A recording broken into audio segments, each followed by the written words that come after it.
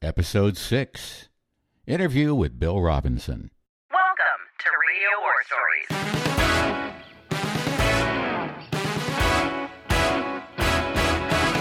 In every episode, hosts Dave Jagger and Don Nelson reach into their arsenal of decades of radio experience to entertain you with their most amusing, enthralling, and interesting stories. Suit up and get ready for today's episode.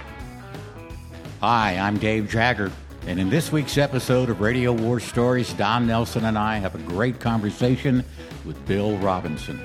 Together, Don is general manager and Bill is program director, took WIRE in Indianapolis from worst to first in the ratings. Let's go to the phones.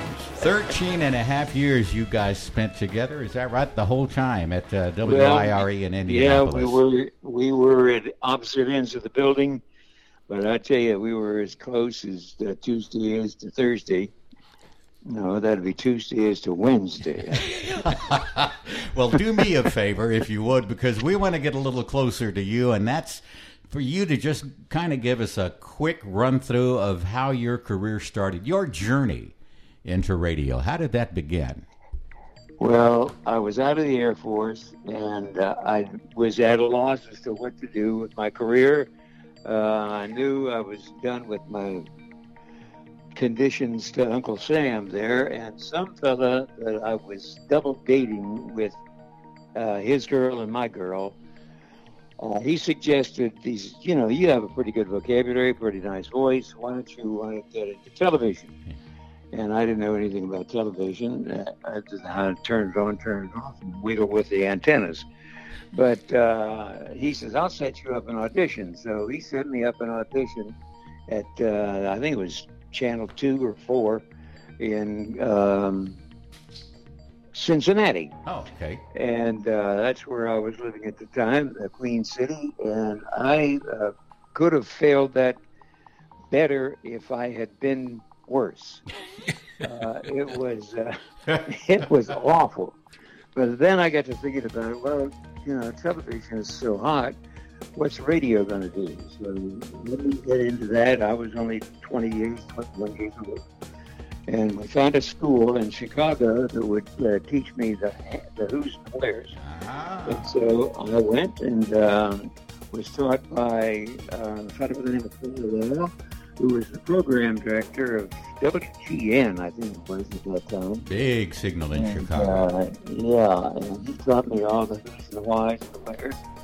And I came out at the top of that class.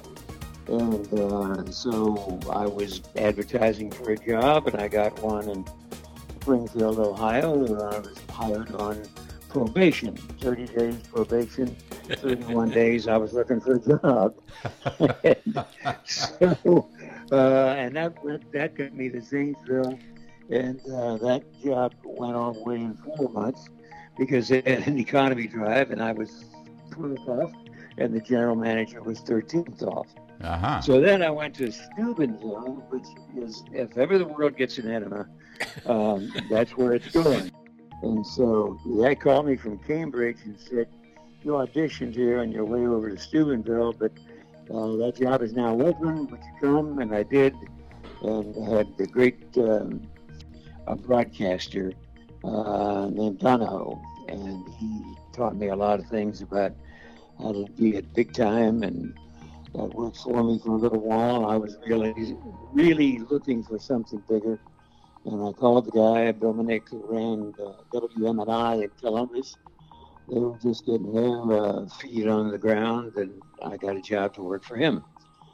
And what were the formats? Do you remember the formats? Well, the formats in the small stations were all over the road. Right, right. You played whatever, it's polka time at 1:15, and that sort of stuff. But when I got to Columbus, they were a rock and roll station. And the morning guy and the afternoon guy and the evening guy got in a fight one day, and it turned into a fisticuff in the radio station. And so 2 of them went away, and all of a sudden I was the morning man at WMNI in Columbus. Most of the time when those kinds of things happen, it's always centered around a woman or a girlfriend or somebody like that. But maybe these two guys just didn't like each other, huh? They didn't, and I don't think there was a girl involved, but, I guess they're at the root of everything. So there always is a woman. So you went from Columbus, I believe, and that's when you got that general manager job, I believe, from your bio here, your extensive bio, in Lansing. In Lansing, Michigan. I did. I had a job, but I wanted a bigger one, and so I went up there. There were 12 or 14 stockholders in the room, and I told them I would come in and work for 6 months. They'd never been in the black. They'd never been on the ratings. Oh, boy. And so I bragged that I could get them in both of those in 6 months, and I brought a couple of guys, 3 guys with me to turn the radio station around, people that had worked for me before. And we turned the station in 4 months, got it in the ratings, and got it in black. So then, what's his name was looking for me all this time. And that was going to be my next lead-in, because around this time is when Don Nelson is sitting in Indianapolis and deciding to talk to the McGavran Guild representative about trying to find a new program director, right? Don, tell us that journey. Yeah, I was in New York. I said, who's the best morning guy in the Midwest? And they all said Robinson. And that's when I tried to find him and couldn't, because he was hiding out in Michigan. Just one thing I'd like to point out. You interviewed with how many shareholders up there in Lansing? There was maybe 14 or 15 in the room. Oh, my God. And Now, fast forward to the fact that you and I got together sight unseen. We did it on the phone. Yeah, right? This is really unheard of. Got hired without even shaking hands. Tell me that journey. Yeah, well, I was right then. I was the king of the ego parade, because I had just turned this radio station over in 4 months, and so I was thinking I was pretty hot stuff. And now here comes a guy that wants me to work for him, do his morning show. I don't think we even took the program director at that thing, but I was program director at the McGavran Guild station in Columbus, as well as being the morning guy, and I like doing both of those things. I think morning men are pretty much born. I mean, it's something that I felt good about getting into, and apparently the audience felt good about listening to me. So it was fun to get up in the middle of the night and come in and be friendly and happy, and be an upbeat guy that put a lot of innuendos in his Sure, makes it Morning fun. Man Dave here is just shaking his head. Yes, yes, yes, yes, yes. Absolutely right. Okay, Don, a couple of questions for you, because I know that once you guys got in the same building, tell me about the progress from worst to first, because you were general manager. Even though he was responsible for programming, Bill was, you were responsible for everything, including that. Tell me about the journey from worst to first. Well, we were blessed with the fact that we had absolutely no place to go other than up, because you didn't go down any further than we were initially when we made that switch to country. Bill came along a few months later, so we made his job easy for him. So you were already there. Right, yeah. I was there before Bill came in, because remember we had that crew that came from Oklahoma. Oh, that's right, the Oklahoma guys. So who was programming at the time, or were you overseeing everything? No, one of the Oklahoma guys. Bill, do you remember who it was at the time? Well, I can't remember the guy that was PD at the time, except his first name was Don. His first name was Don. No, not this Don. A different one. Some Okie Don, yeah. Oh, okay. And when I first started listening to him on the radio, I thought, this guy's got to get out of here in a hurry before we get a really bad reputation. His grammar was insufficient, to say the least, and he didn't know how to use what he did know.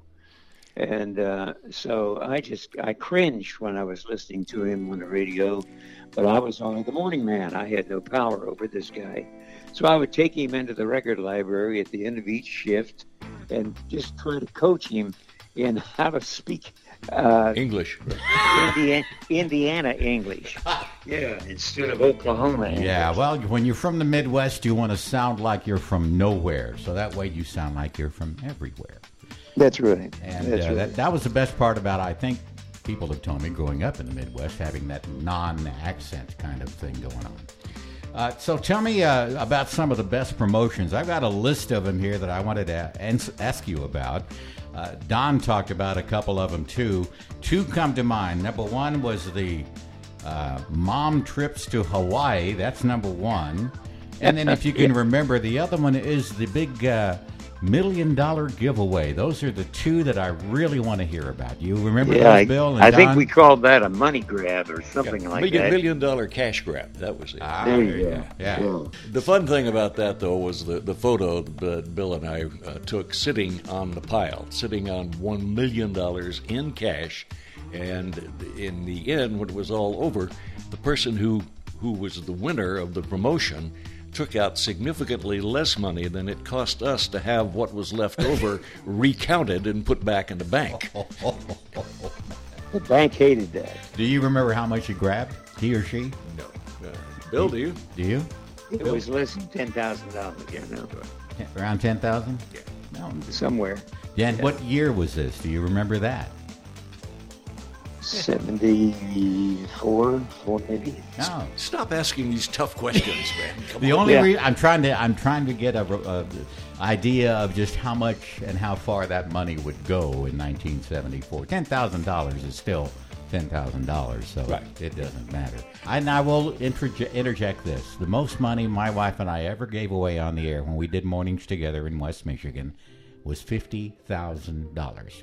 Now, the reason we gave away that much money and the way it turned out was phenomenal, because the lady that won was not listening. She was a school teacher.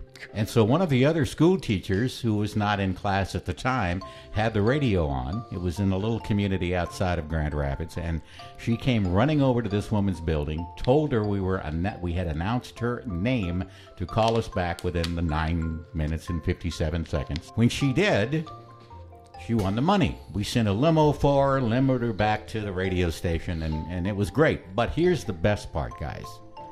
She split the money with the person that told her that her name had been called on the air. Well, That was cool. Isn't that cool? Would you have done that, Bill? If I'd have been the one that ran over to her house and told her, I would want the major part of it.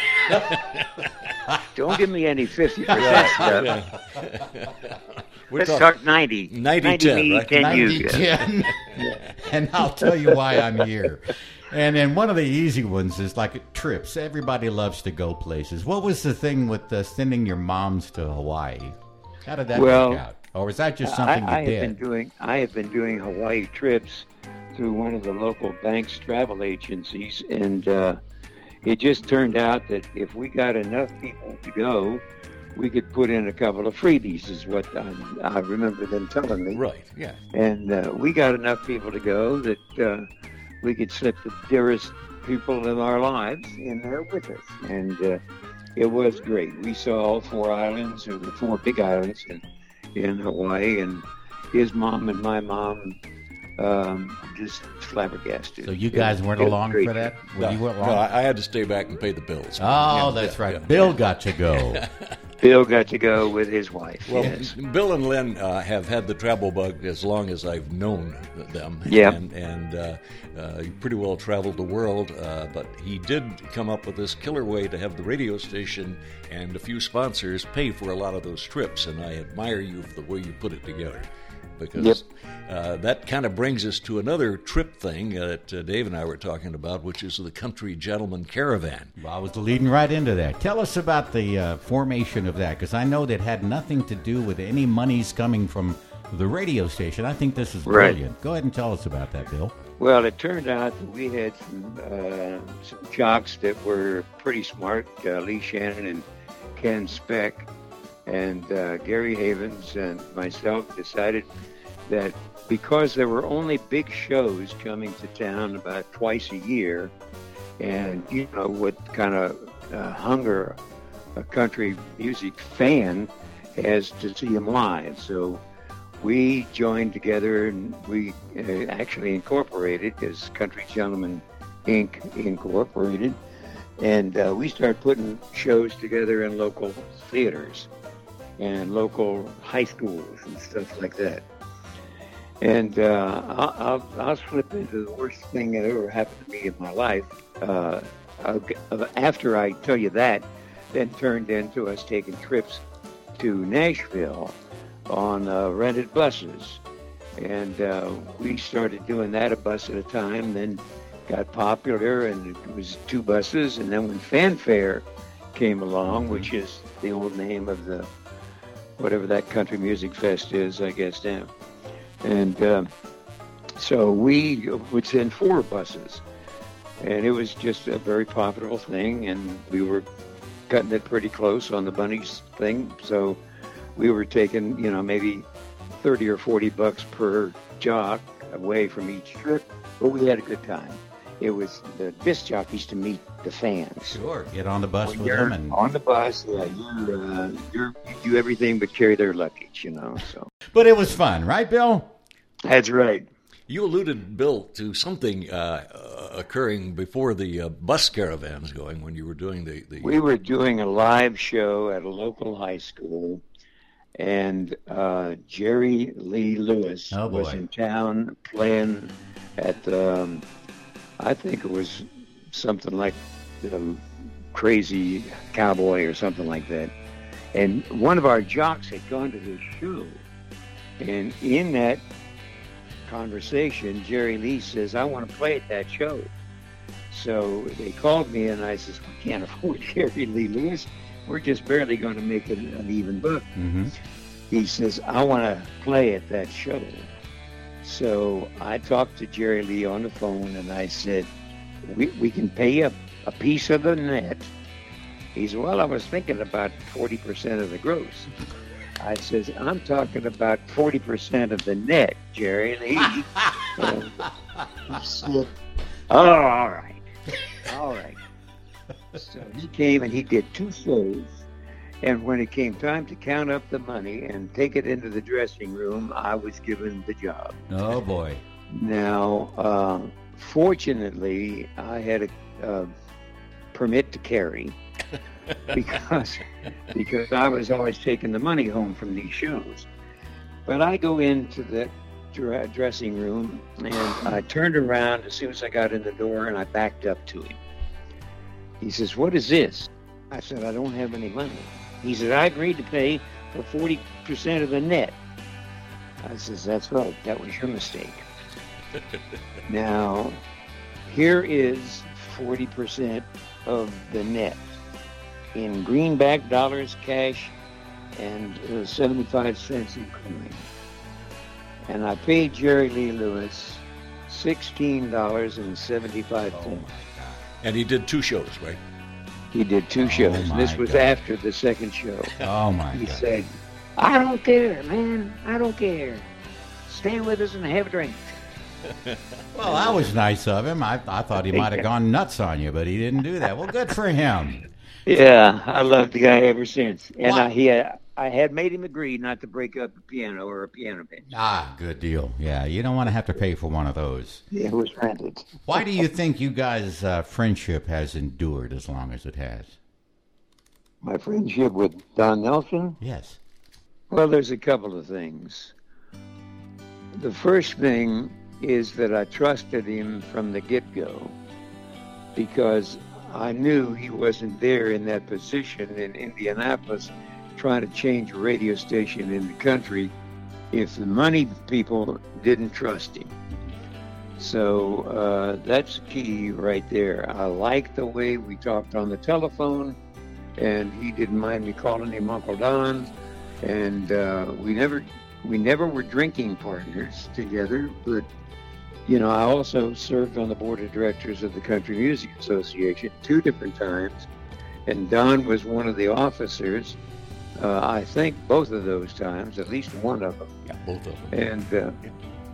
And he was president one year and chairman of the board the other year, and I was representing the disc jockeys of America. the Country Music Disc Jockeys of America that elected me to serve on the board of the CMA. And that first year, Bill, let me just interrupt for a second. That first time you served on the board, you served with somebody who was a real hero to a lot of people, and that would be? Tex Ritter. Yeah. Everybody talks about really highly about this man. I mean, I don't know that much about him except he was one of the original big superstars in country music and a very wise and obviously smart businessman. Well, I think I can safely say that Bill and I were both in total awe of being around this guy. And of course, at that time, his son was just starting a killer television show. Right. And he did exceptionally well with that until he passed. I remember that. Yeah. Yes, that would be John Ritter. John Ritter, absolutely right. Interesting. You said Bill told us why you think it's endured. Why do you think it's endured, Don? Anytime people have the same mission and execute it well, I think you're going to find people who stay in touch for the rest of their lives. To me, my time at Wire was the highlight of my entire broadcast career. I think I can speak for Bill. It likely was a highlight for him, too. And, it was, absolutely. And you just want to stay in touch with the people who made you look good. Tex Ritter aside, let me ask you, too, this question, then. Nicest or most impressive artist you ever met? And certainly country artists are known for how they love their fans, how they thank radio. Even to this day, they still do that. So think on that for a minute. And who is the nicest, most genuine artist you ever met? Bill? I think it was Tex Ritter. I think Tex, in a board meeting, took an idea that we put forward to have a CMA Disc Jockey of the Year, like they had every other category of the artists, the best combo, best new artist, best hit, best album, etc. And there were some people on the board of directors, I'll not name them, protect the guilty, but Tex stood up and fought for that because he thought that if there wasn't country music radio, the artists would not get the power to get the kind of draw at the box office that they got. So I appreciated him for that. My closest friend in the business was probably Bill Anderson. Really? He did, yeah. We did some things together during my radio times that kept me in highlight, him and out of jail. And then when he got the job at the Nashville Network to host the radio show, the television show, Fandango, he was the guest host of the questions of all of that, and they needed an announcer, and he tipped me on it, and so I got a couple of jokes and went in for the audition, and my job was to be the announcer and interrupt him or get him out of a sticky position if he got on it live on TV, which was on tape. The announcer / sidekick, if you will. There you go. Yeah. There you go. Don, what about you? Well, just to play on that for a half second, just a few months back, my son and I attended the CMA Awards show in Nashville, and who walks up and sticks his hand out to me? Bill Anderson. It was just great to see him while we were over there. To answer your question, just a bunch of people that I enjoyed working with, and these were artists who were on the CMA board. We had Barbara Mandrell, who was just outstanding. Brenda Lee was an amazing person to work with. And I couldn't talk about artists without talking about one who was not an artist, but the all-time most important person in our lives frequently was Jo Walker. Jo Walker, who was the woman who literally ran the association. She started promoting country music by having a trunk full of country albums and driving around with her husband stopping at local radio stations, handing them albums so they would play a little country music. Wow. And Joe was the longtime executive director of the CMA. She's the first lady I met when I went to Nashville, and she was always there for all of us. Bill, thank you so much. I have probably another 40 questions I could ask you guys, but I think we'll save that for another time. Would you let us call you again and talk some more? Yeah, when all of this is worn down and gotten mold on the north side, you can call me again. Sounds good. Thank you, Bill. Thank you, Bill. Thank you, Dave. And Thank again, you. big See you, hug, Don. big hug to Lynn. Thanks for listening to Radio War Stories. Make sure to rate, review, and subscribe on Apple Podcasts, Spotify, or wherever you listen to your podcasts. Like us on Facebook at Radio War Stories and call in with your questions or comments here or on Skype. Skype at RadioWarStories.com. We look forward to hearing from you. See you next week.